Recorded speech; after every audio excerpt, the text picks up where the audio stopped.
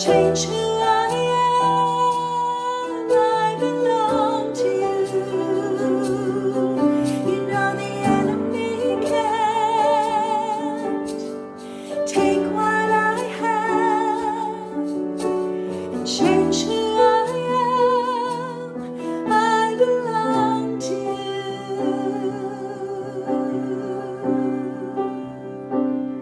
I belong to you.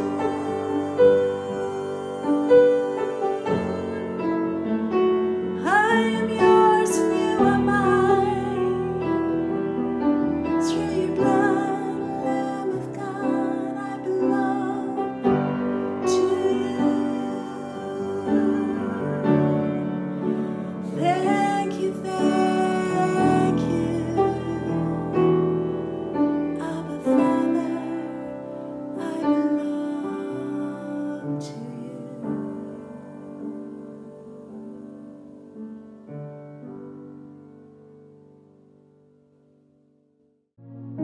Our scripture reading this morning is taken from the book of John, chapter 21, verses 15 to 17. When they had finished eating, Jesus said to Simon Peter, "Simon, son of John, do you love me more than these?"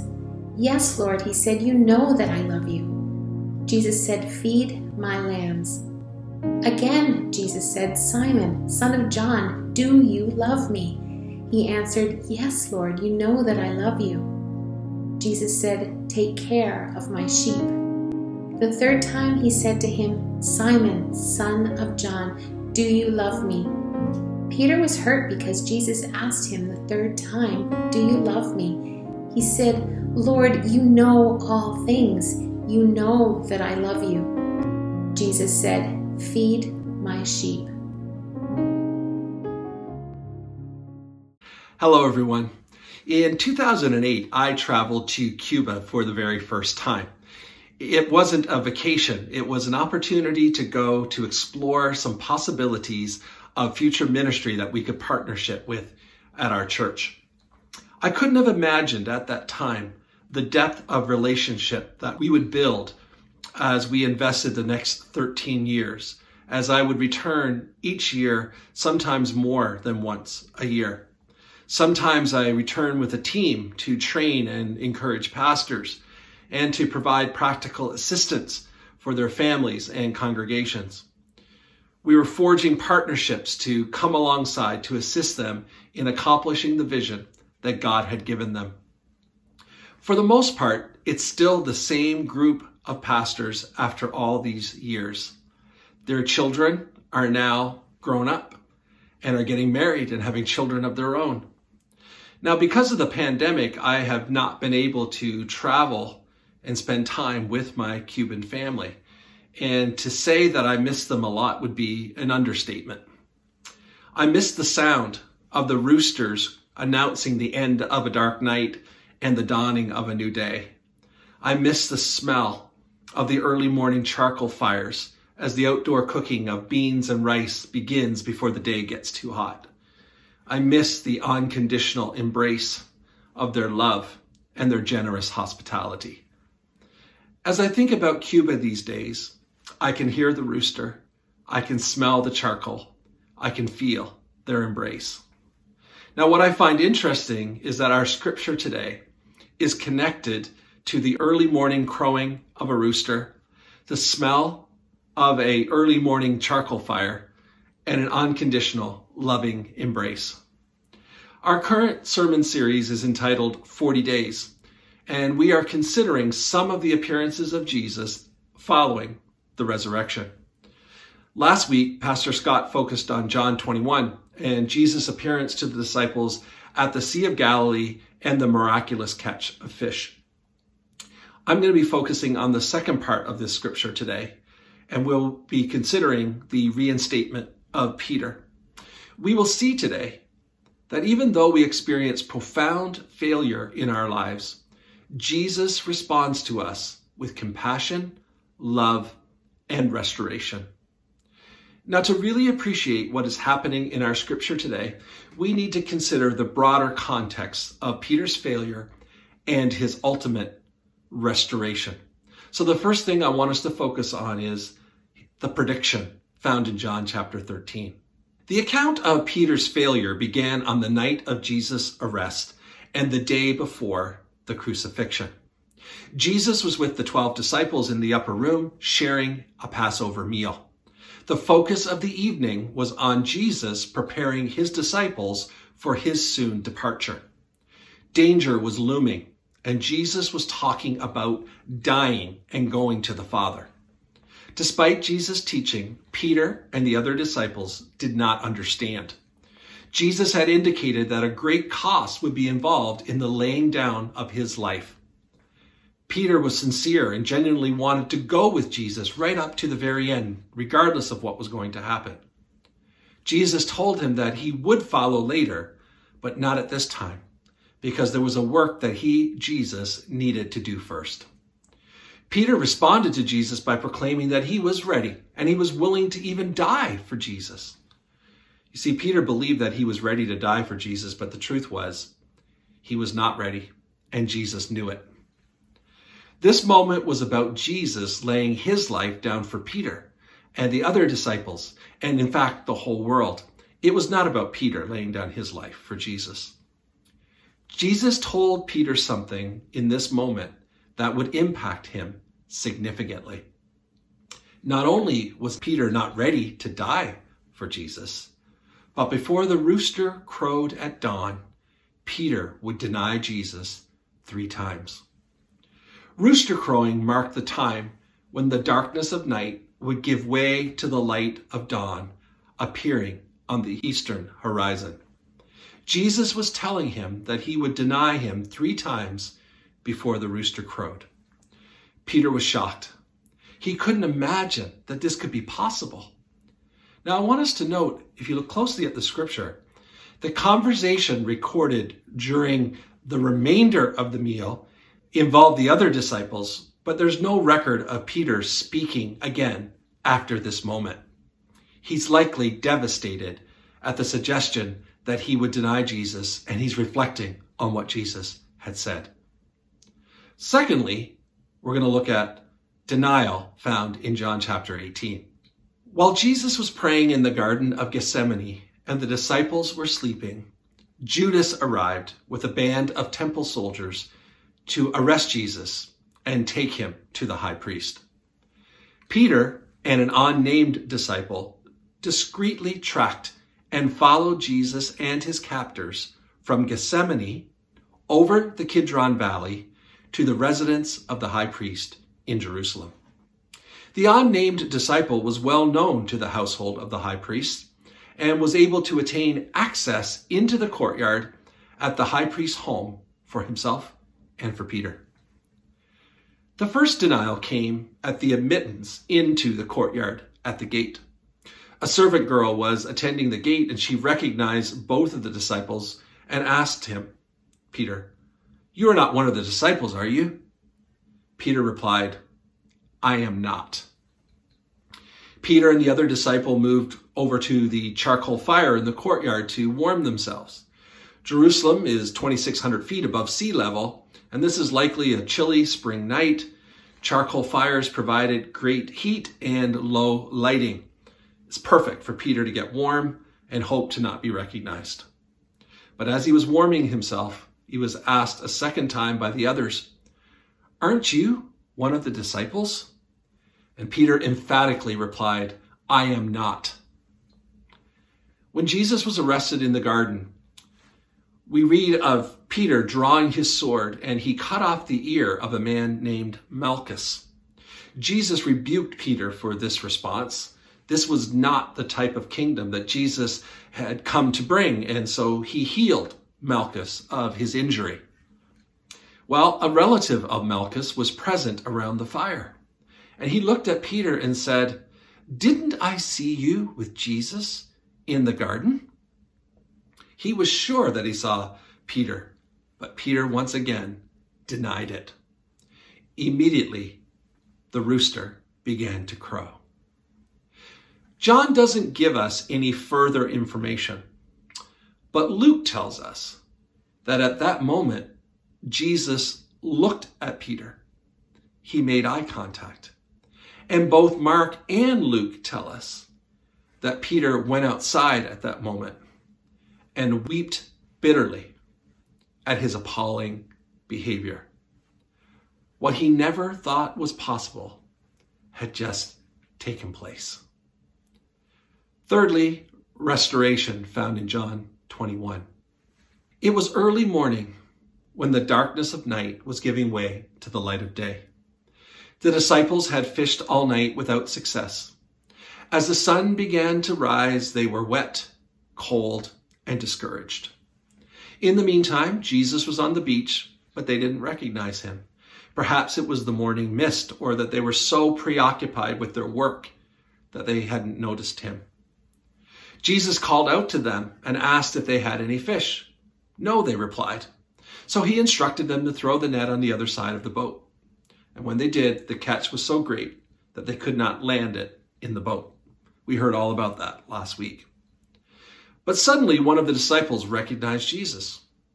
And Peter, in typical Peter fashion, put on his outer garments and jumped into the water to get to Jesus while the others followed with the boat and the fish. For Peter, this was a moment that was mixed with great joy and great fear. He was excited to see Jesus, but no doubt conscious of his failure at the same time.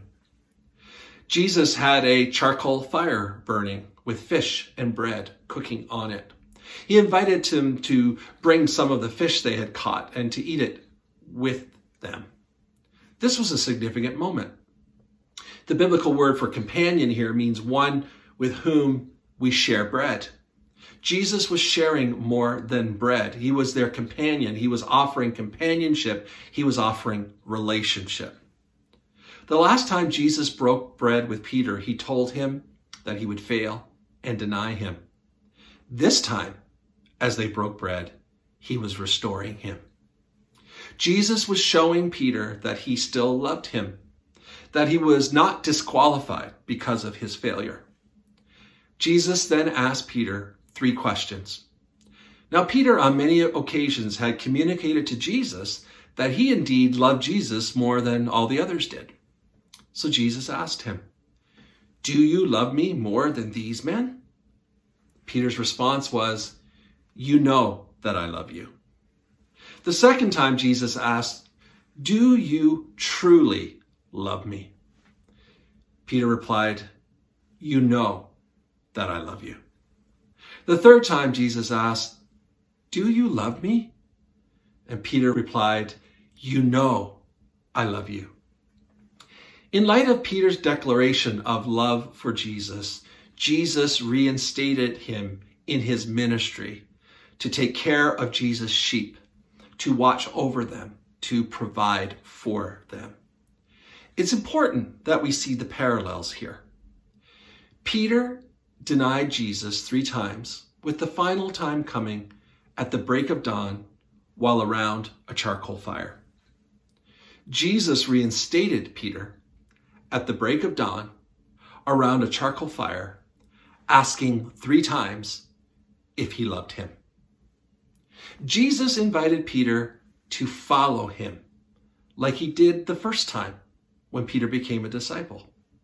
You see, the word follow means to keep on following.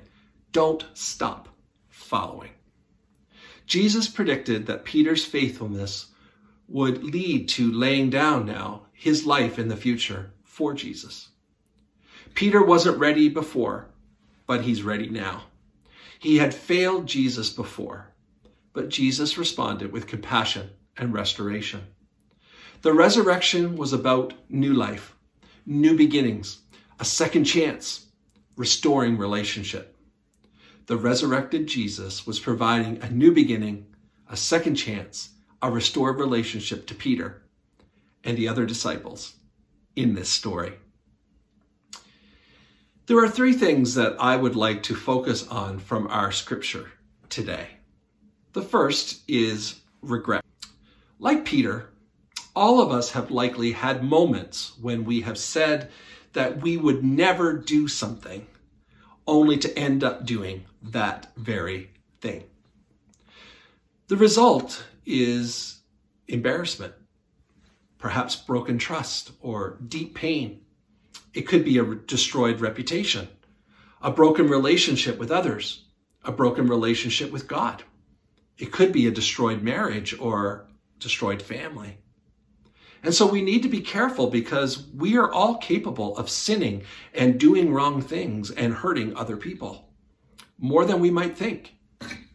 Now, I'm sure that Peter had many moments when he wished he could go back, when he wished he had responded differently, when he wished he had done the right thing. I wonder if he was prompted every morning when he heard the rooster crow. Every time the smoke of a charcoal fire wafted in his direction. See, the truth is, he couldn't go back. He broke trust. He was disloyal. He abandoned Jesus at a critical time. Peter failed. He couldn't change the past, but he could change the future. I'm sure that all of us have regrets in our lives. We wish we could go back. We wish we could do some things differently. We wish we had not done what we did or not said what we had said. And like Peter, we realize that we can't go back, that what is done is done. It can never be undone, and it carries a huge impact. Many of us understand what it means to have regrets. Secondly, second chances. Guilt and shame often cause us to travel down familiar, predictable roads. For Peter, his failure led him down the road to Galilee, to his old life, a familiar life where he could create a future for himself and his family despite his shame. Now, we sometimes do the same thing. We fail and we are guilty, and so we head down roads that seem familiar and comfortable, where we can depend on our own strength and efforts to chart the best future that we can. For some, it may mean walking away from faith and your church community. It might mean walking away from your marriage, your family, or your friends, because you believe that this is your only option. It might mean walking towards things that are not good for you. Now, while Peter was doing this, Jesus showed up. And I want us to notice today that Peter didn't go to Jesus, but Jesus came to him. He didn't even recognize Jesus at first, but when he did, he came running. Jesus doesn't wait for us to take the initiative. The resurrection is a reminder that Jesus took the initiative to pay the price for our sins, for our mistakes, for our poor choices, for our failures. And so whether you recognize him or not, he is right there with you, waiting for you to recognize him, to see him, to respond to him by running to him.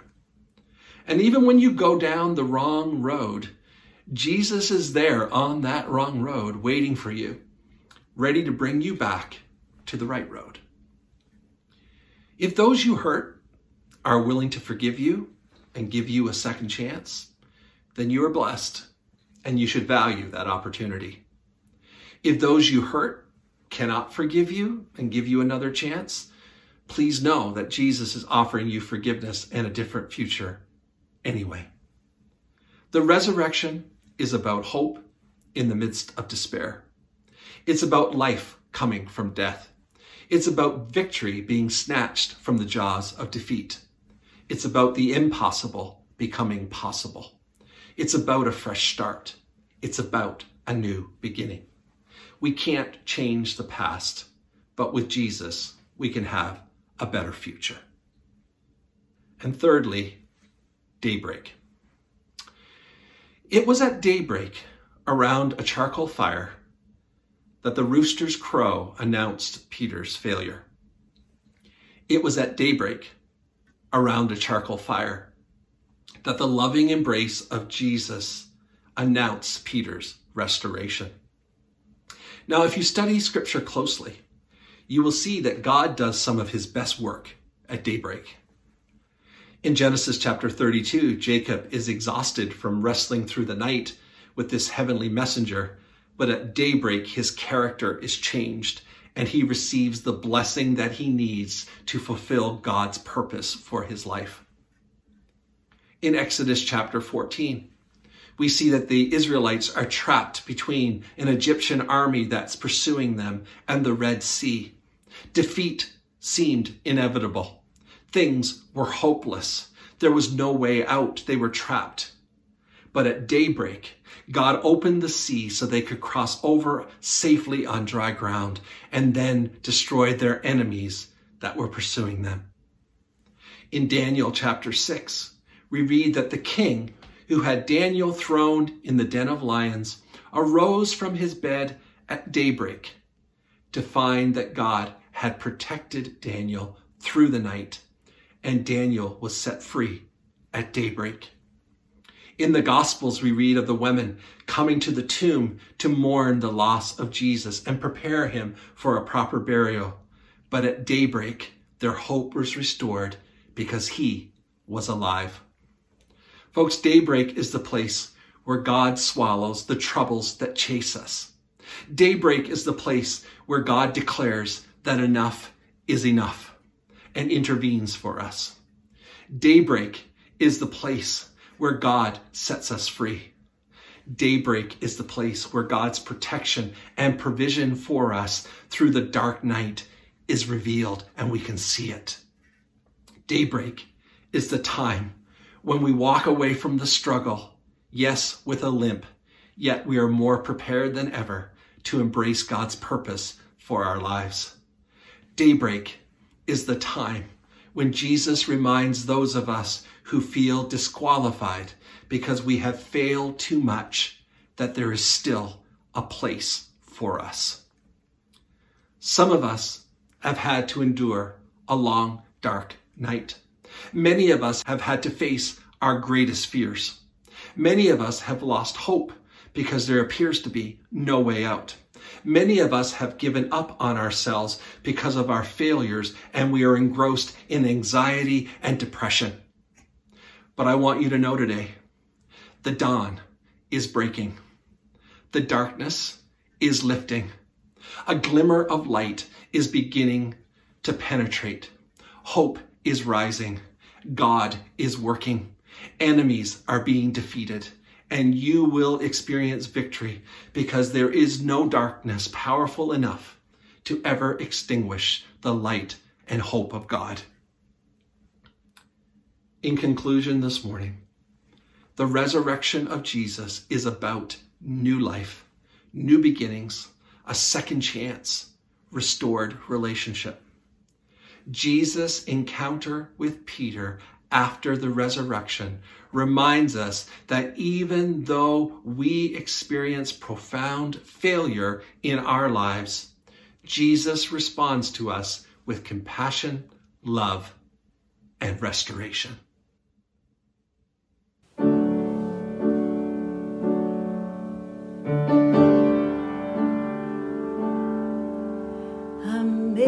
Amazing grace, how sweet the sound that saved a wretch like me. I once was lost, but now I'm found. Was blind, but now I see. 'Twas grace that taught my heart to fear, and grace my fears relieved. How precious did that grace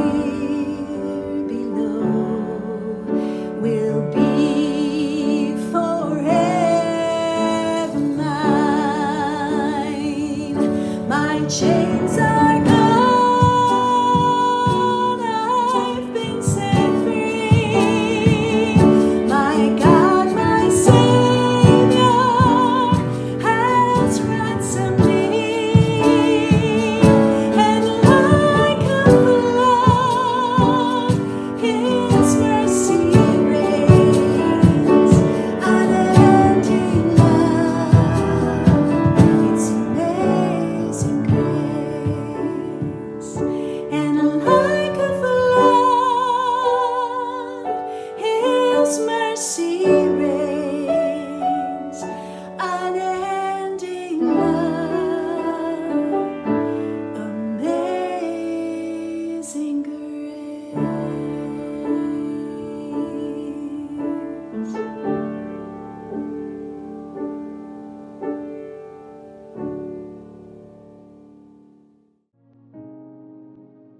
In our scripture today, we see that Jesus' hospitality on the beach that morning was a reminder that his original plan was still unfolding, and that their part in it was as important as ever, despite their misunderstanding, their assumptions, and their failures.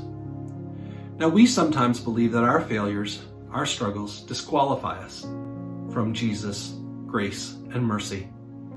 But nothing could be further from the truth. All of us are welcomed around the fire.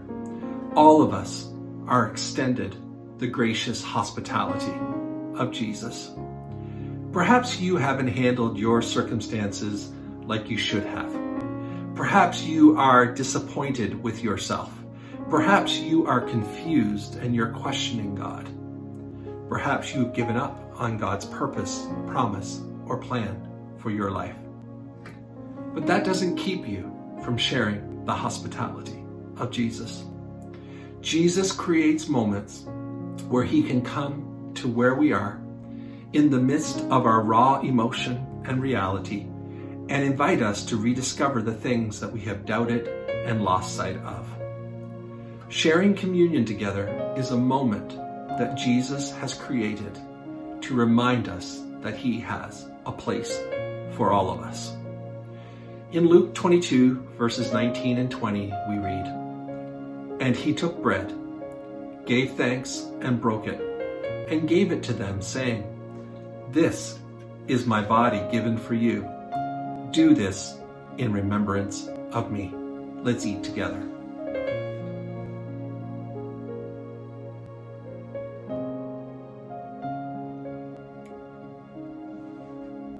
In the same way, after supper, he took the cup, saying, "This cup is the New Testament in my blood, which is poured out for you.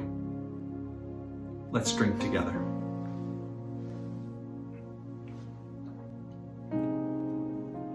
Can we conclude this communion time by reciting the Lord's Prayer together?